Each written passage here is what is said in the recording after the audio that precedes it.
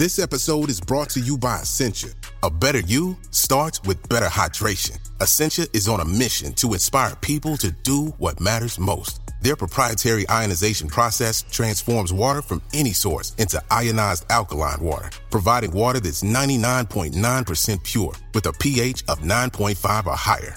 Essentia overachieving H2O, the #1 ionized alkaline water. Shop now. We are re-encountering ourselves with something I think we knew from the beginning of civilizations, which is that we emerge from nature, we are entangled with nature, and the future of us as humans is entangled with the future of the planet. And I think we are not only learning that from the environmental crisis, we are learning that also in the lab, when we're trying to do medicine, when we're trying to do new materials. We need to learn from nature how to create our next generation of our future technology. You're listening to the Science Focus podcast from the BBC Science Focus magazine team. We're the UK's best-selling science and technology monthly, available in print and in several digital formats throughout the world. Find out more at sciencefocus.com or look out for us in your app store. Hello, I'm Alexander McNamara, and this week we talk to one of the world's leading pioneers in the field of nanotechnology, Sonia Contera. Nanotechnology is the application of science at a truly nanoscale.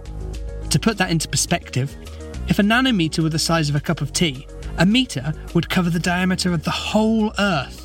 Being able to control the world at such an intricate level has the potential to revolutionise medicine, enabling us to target cancer cells, deliver drugs and fight antibiotic resistance. But how do we create technology to that size? Sonia talks to our editorial assistant Amy Barrett about how her work in nanotechnology began, building proteins unknown to nature, and why going nano is nothing like in the movies. I studied physics in Madrid. After I studied physics, I moved abroad. I first went to China, and eventually I was interested at the time in the beginning of nanotechnology.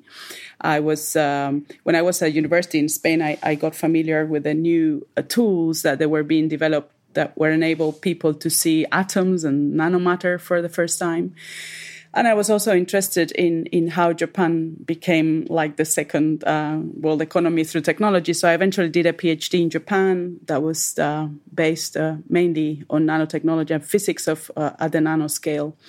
And when I was doing that, I started to become interested in biology because biology, we are made of nanostructures. So the main biomolecules that make our body, which are proteins and DNA and other biomolecules, are nano-sized, and they produce the most amazing movements and activities that make life possible. So I became interested in using the tools of nanotechnology to study biology.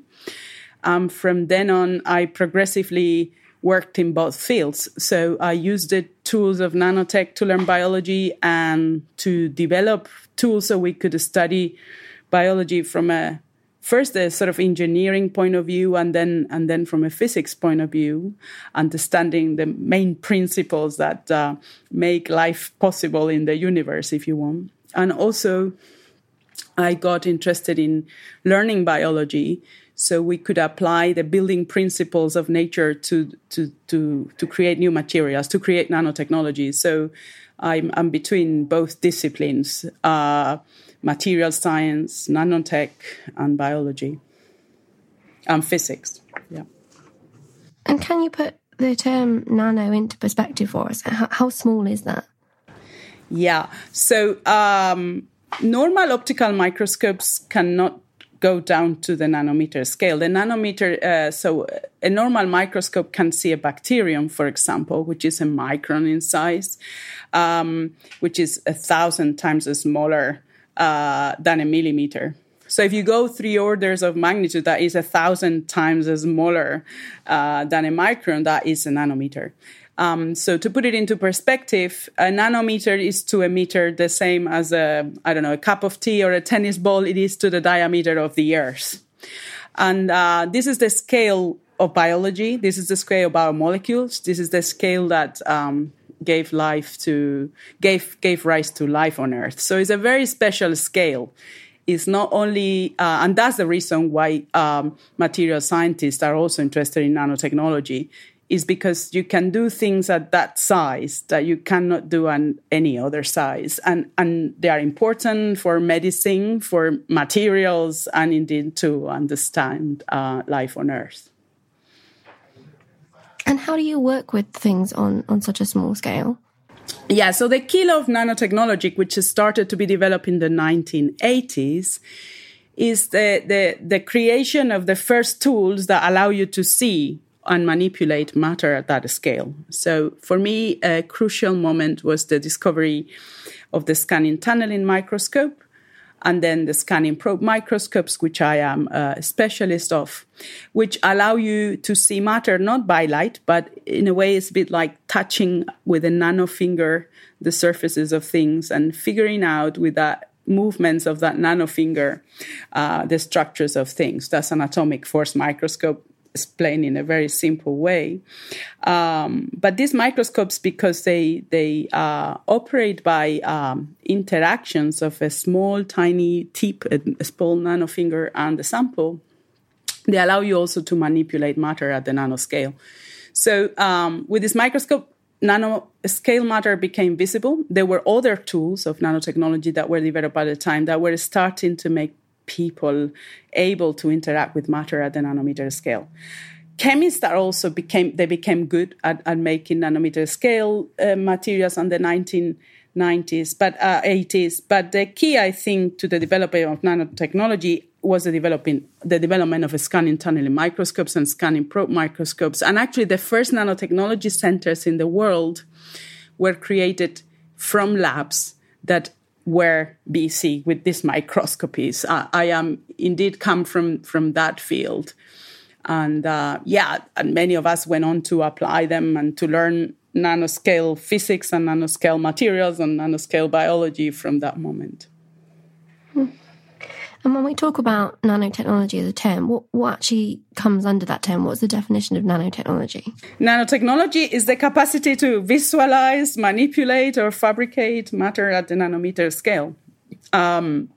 Basically, it can be many things, from fabricating a small nanoparticle to create structures made of DNA as a building block, or even, I would argue, creating new proteins as structures with new proteins. So, or creating devices to look at things at the nanoscale. So basically, nanotechnology is a very broad term that takes into account a lot of things. Basically, what happens at the nanoscale. And you said creating new proteins. Do you mean proteins that don't exist in nature? Correct. So for the last, I would argue, 70 years, if you want, or even more, scientists have been interested in understanding about the building blocks of life, which is proteins. We are made of collagen, for example. Collagen is a string-like protein, which is nanometer in diameter and constitute the scaffolding which the cells of our bodies give us shape. Or proteins are responsible for seeing. There are little nanosensors in your eyes that detect light of different colors. They are responsible for producing the energy of your body. They're producing for all, at the basic level, they're responsible for, or at least behind most of our actions.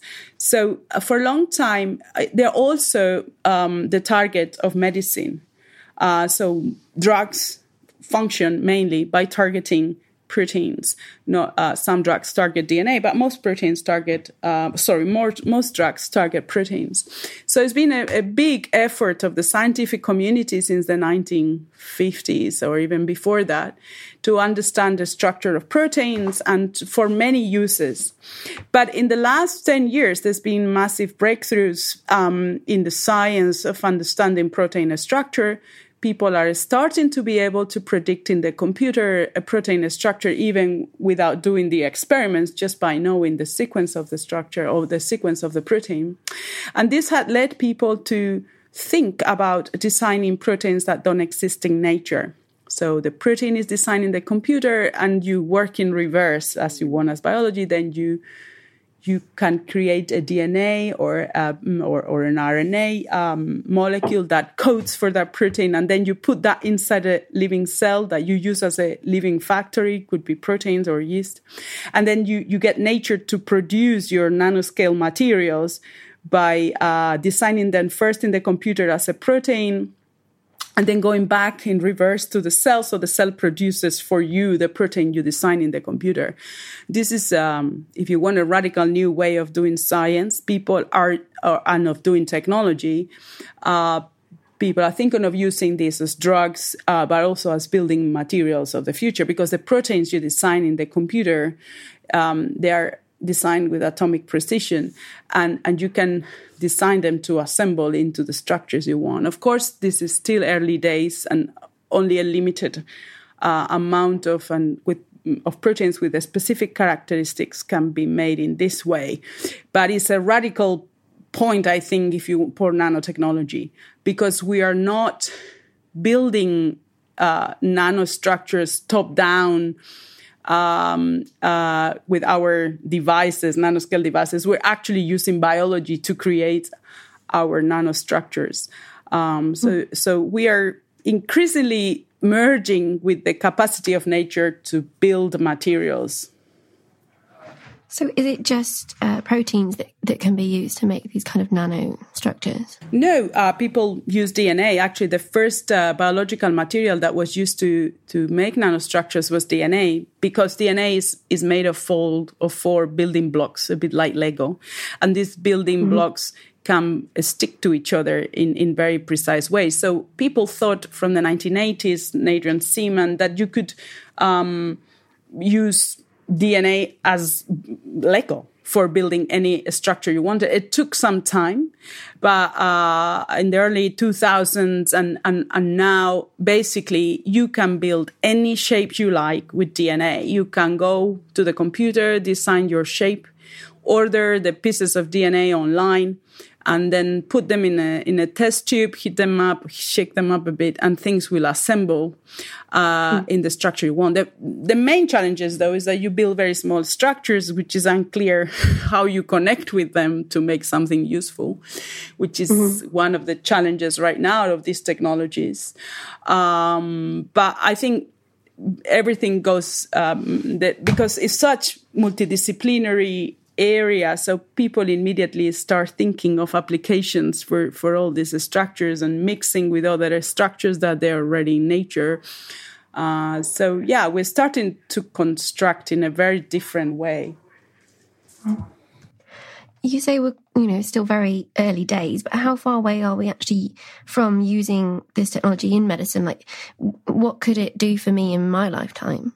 Well, I'm not sure we're that far away. I don't think in your lifetime we will probably have the first drugs that are based on artificial proteins or DNA nanostructures. Actually, there's starting to be DNA structures that, for example, are specifically designed not just as a small little drug, but as a bigger structure that, for example, matches a whole virus and sort of grabs the whole virus. So a little bit mimicking what your body does also when it's trying to get rid of infections. Our immune cells sometimes are able to explode themselves, and so they explode the DNA they have inside of their nucleus, and the body uses the DNA of the immune system cells to actually trap bacteria and trap pathogens. So maybe we're starting to learn these tricks that we already have in the body and create structures that trap pathogens or that are useful for detecting them. Is work in progress. Drug delivery is a very complicated problem to find a specific place in the body that you want to target with a medicine or with a drug. That's the reason why actually pharmaceutical companies are having such a hard time in the last years to produce new effective drugs. But I think we will learn more. Together we will learn more biology. We will have better models of how the better mathematical models about the body and how the body actually brings drugs to tumors or brings drugs to focus of infection. And I think the breakthroughs will not come just from a single field. It's just the convergence of fields in a specific problems will bring the breakthroughs. I think one of the most important things that nanotechnology has facilitated is to bring, for example, physicists and engineers to medical problems. So we applied much more of the capacity of humans to do science to complex problems. So we apply maths, physics, materials, computation to tackle the biggest medical or indeed material challenges of our time. I don't think we can solve either the medical problems or the materials problems we have in the world. Materials in the sense of constructing or building our living environment without the convergence of sciences. Because when you think about sort of DNA, when we talk about DNA or proteins, for me that always seems like it's the realm of biologists. What role does physics play in our cells and in our DNA? Biologists, the thing is, up to the 1980s, 1990s, there was no enough information for doing physics of proteins or DNA, because basically proteins and DNA live in salty water at the nanoscale and at warm temperatures inside our body. That's that's when they are working. But up to the 1990s, there was no tools that we could see them in their living environment. So physicists could not do physics of life because we didn't have enough information to actually make models of how they work. Because what is physics? Physics is about getting information about the external world, planets, financial markets, or proteins, and trying to extract what are the basic principles of whatever is happening that you're studying, and then try to abstract it into a mathematical model. That's the magic of physics, or of the magic of science, that you can interpret reality through mathematics. So up to now, we couldn't do it in biology because we didn't have the tool to observe, and we didn't even have the mathematical tools to model biological complexity.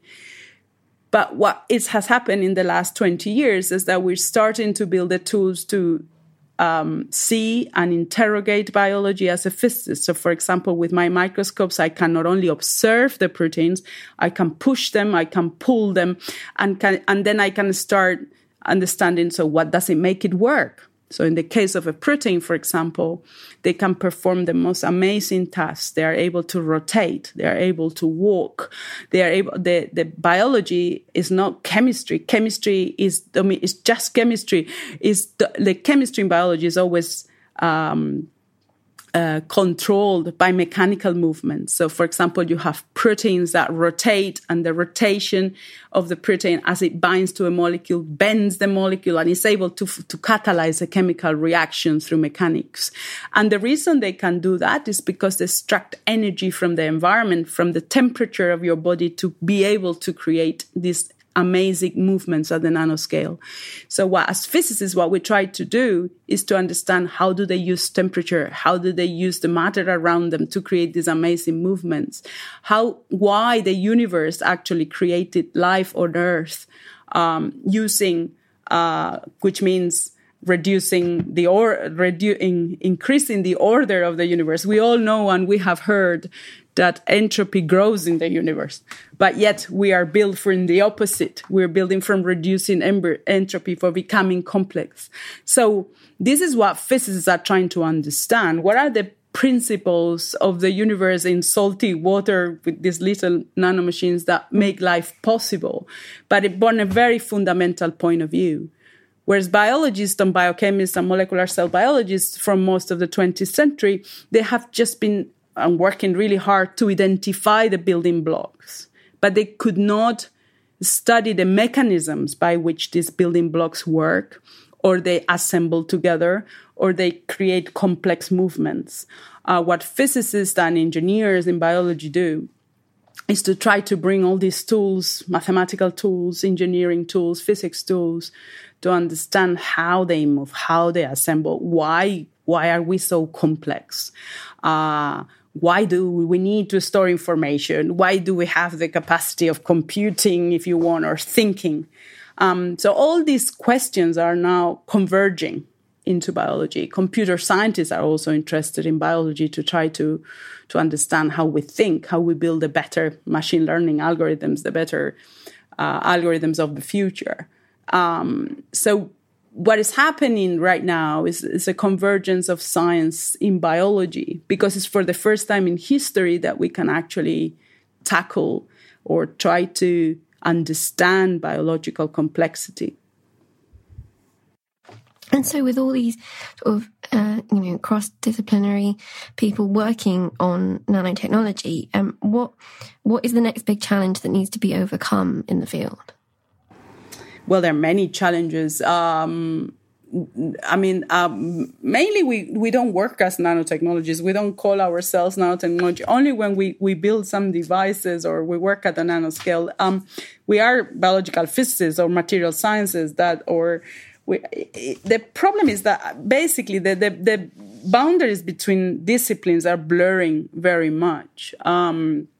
So the biggest challenges, of course, remain to create better tools, to image and to create more data, to create more mathematics, better mathematical models that allows us to understand what is going on. There are many challenges because there are challenges of all the sciences that converge in biology. Perhaps the biggest challenge is the convergence itself. So science is very conservative by nature. A generation of scientists is always usually chosen by the previous generation of scientists, so things don't change very much. So the previous generation of scientists can keep doing the things they used to do. So the biggest challenges come from the very structure of science, whereas I think as a scientist, we can see, many of us, what is the path forward. You cannot do it because you can still measured by your output, your research output with the rules that used to be used to measure research many years ago. So in a way, the biggest challenges are always social, the social structure of science. But that's always been the same. And how do you see this moving into medicine, and where, is this going to be something that in the future everyone has access to nanomedicine? I'm wondering, it sounds like it must cost a fortune. Is there a danger that nanomedicine could be a treatment reserved for just the super rich? I think one of the nice things of nanotech is that I can actually make treatments hopefully cheaper. And this is also something that scientists, when we do our research, most of us take a lot of care. So you choose topics of research that actually improve the life of people and as many people as possible. One such example would be, for example, better biosensing. So nanotechnology is also very important for detecting chemicals in your body or detecting diseases. Right now, detecting tumors, such as, for example, pancreatic tumors or tumors that you cannot touch, that you cannot feel, is very difficult. And people actually become terminally ill almost just before, as they arrive to the clinic. So, for example, nanotech, from the beginning of nanotech, has been a huge effort of the community and the multidisciplinary teams that are formed for creating biosensors, basically you can just put a drop of blood on a little device and it will detect if you're having a tumor or if you're having diseases very quickly. This has been a bigger challenge than everybody anticipated in the 1990s. As usual, scientists try to overestimate the complexity of biology, which is one of the reasons, again, as I said at the beginning, that drug discovery has got stuck in many cases. But actually the breakthroughs are starting to come through. So at the beginning is always the hype. You have the hype where the technologies promise a lot and then nothing comes out of it apart from some bad stories that come out in the press of people that overpromise something and never happens. But for example, 2 weeks or 3 weeks ago, very quietly, I think it was Hitachi or another Japanese company released a biosensor that is actually able to detect a lot of tumors with a drop of blood and quite cheaply. I think they were talking about £100 per test. So if you could do one of these tests every 2 years to detect a tumor, it could definitely reduce the costs of healthcare because you could detect the tumors much early. I think if there is a will of the scientific community and the healthcare communities, we can use the technologies to improve and make the treatment and detection of diseases cheaper. But of course, this is a very complicated problem. Again, many of these technologies are disruptive. They are disruptive of the way we do medicine right now, especially in the West. We have a lot of big medical conglomerates that not necessarily good for them that we make things cheaper, for example. So we will see changes. I think the fact that some of the main players in these new fields are South Korea, Japan, China will change the way we do things. Because, by the very nature of the multidisciplinarity of the research and the potentiality it has, it can be very disruptive. I just wanted to ask about that blood test that you were referring to. How exactly would that work? How does that sort of detect tumours? I haven't looked at this. Is just very recent news. There are many ways in which people are trying to detect chemicals in the body or molecules in the body or proteins in the body. Some ways can be electrical, optical. So usually you have a protein that will bind an antibody, another protein that you design and you put in your device, and that would trigger a kind of signal that you can measure. It can be a change in optical properties. It can be a change in electrical properties. And then ideally, you want to make a device that you can measure some signal out cheaply and simply. For example, I'm working with a group of Japanese scientists trying to develop a graphene electric device for detecting viruses. When you have an infection, for example, remember Ebola and things like this, it's important to know if the fever you have is caused by a bacteria or a virus. So we, for example, require better tests. So there are many people working on this. I think we're starting to see the first breakthroughs after the big hype we had in the early 2000s about biosensing. Quietly, work has been getting on. And I think in the next 5-10 years, we really probably will see much better diagnostic tools in the clinic and much cheaper, hopefully. So would that then, if we can, better determine whether it's a bacteria or a virus, would that then eventually help with antibiotic resistance? Of course, because many of the problems we have right now is that when you are very ill, they don't give you antibiotics because it might be a virus or it might not be. But if we can definitely tell you have a bacterial infection, and then you need antibiotics and you need to have them the right antibiotic, we can be much more targeted. Yes, absolutely. Detecting better the diseases and is very important for the administration of drugs. And it might even also be a case that if we are better to administer drugs, we will design better treatments. And again, we can reduce the costs. Is there anything that we don't yet know or understand about the nano world and the nanoscale? Everything, the origin of life, right? It's something that happened at the nanoscale. We still very poor are fabricating artificial structure at the nanoscale. Only very few of them can be done with atomic precision. That's why we're going back to biology to do it. And I think one of the lessons we are learning, not only in material science and in computing, is that we are progressively abandoning the way we used to do science in the 20th century, which was basically we learned the building blocks of things, and then we tried to get the relationships from them and have a very top-down approach in which we design every single step of the process.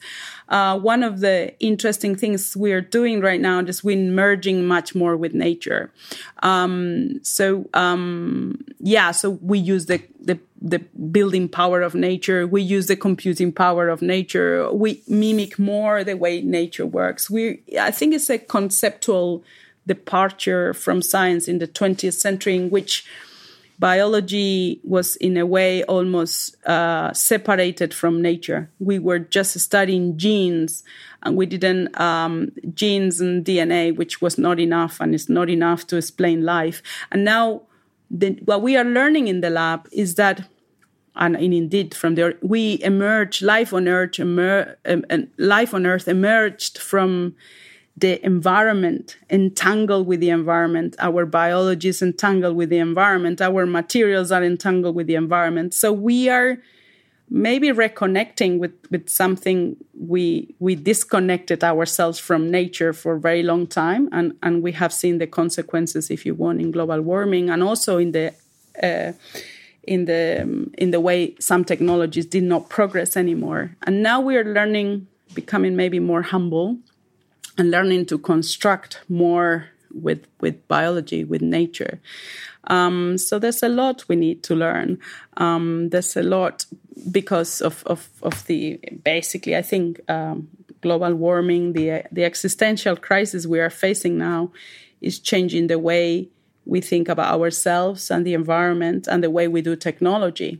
And I think understanding biology and matter at the nanoscale and understand how we emerge from nature might also be important if humans are going to survive the 21st century. Mm-hmm. And it's interesting because before we spoke, I was thinking about my own views on nanomedicine, and you always kind of imagine, there's films, there's TV shows where they shrink people down and they put them in these really kind of mechanical looking fancy cars, and then they put them into the bloodstream, and that's not really the nanomedicine that you're describing. It's very natural. It's nature's Lego building blocks. Yeah, it cannot be built. Basically, I don't think humans have the capacity to build a nanomachine that can rotate or that can walk or that can bind to a virus just with atoms. We can't do it. We don't have the capacity, because what we are learning in biological physics is that the complexity that you need, basically the nanomachines that run our bodies have been created by billions of years of evolution on Earth, of life on Earth. It's not just physics, it's not just chemistry. It's how the early organisms in Earth started to change the landscape of Earth so that more complex organisms could come. And we inherit all this history of evolution of life on Earth. And that all these billions of years of evolution have been trying and designing our building blocks, the incredible capacities of our proteins not only to create these tasks at the nanoscale, but to assemble into cells, and the cells into bodies that can think and can do mathematics.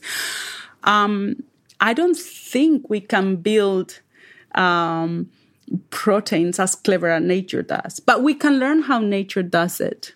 And we can try to work with nature to improve our technologies. I definitely think this is the way forward. A case, for example, if you can think of agriculture. For much of the 20th century, we thought we could dominate agriculture with chemicals, that we didn't need to take into account the environment around it. And now we know that we deplete the soils, that the soils, the ecosystem, the bacteria, everything is related. We are all interconnected. The same in biology. We were just looking at the genes for a long time. Now we know that for every disease, there's thousands of genes involved. The DNA is a much more wonderful, complicated machine that links physics, the history of life on Earth, that links us to the environment, that the environment can do things on our DNA. And also, for example, now we're looking at the microbiome. We are ourselves an ecosystem. We're full of bacteria. We depend on these bacteria for activating the immune system. We are re-encountering ourselves with something I think we knew from the beginning of civilizations, which is that we emerge from nature, we are entangled with nature, and the future of us as humans is entangled with the future of the planet. And I think we are not only learning that from the environmental crisis, we are learning that also in the lab, when we're trying to do medicine, when we're trying to do new materials. We need to learn from nature how to create our next generation of our future technology. That was Sonia Contera talking about nanotechnology.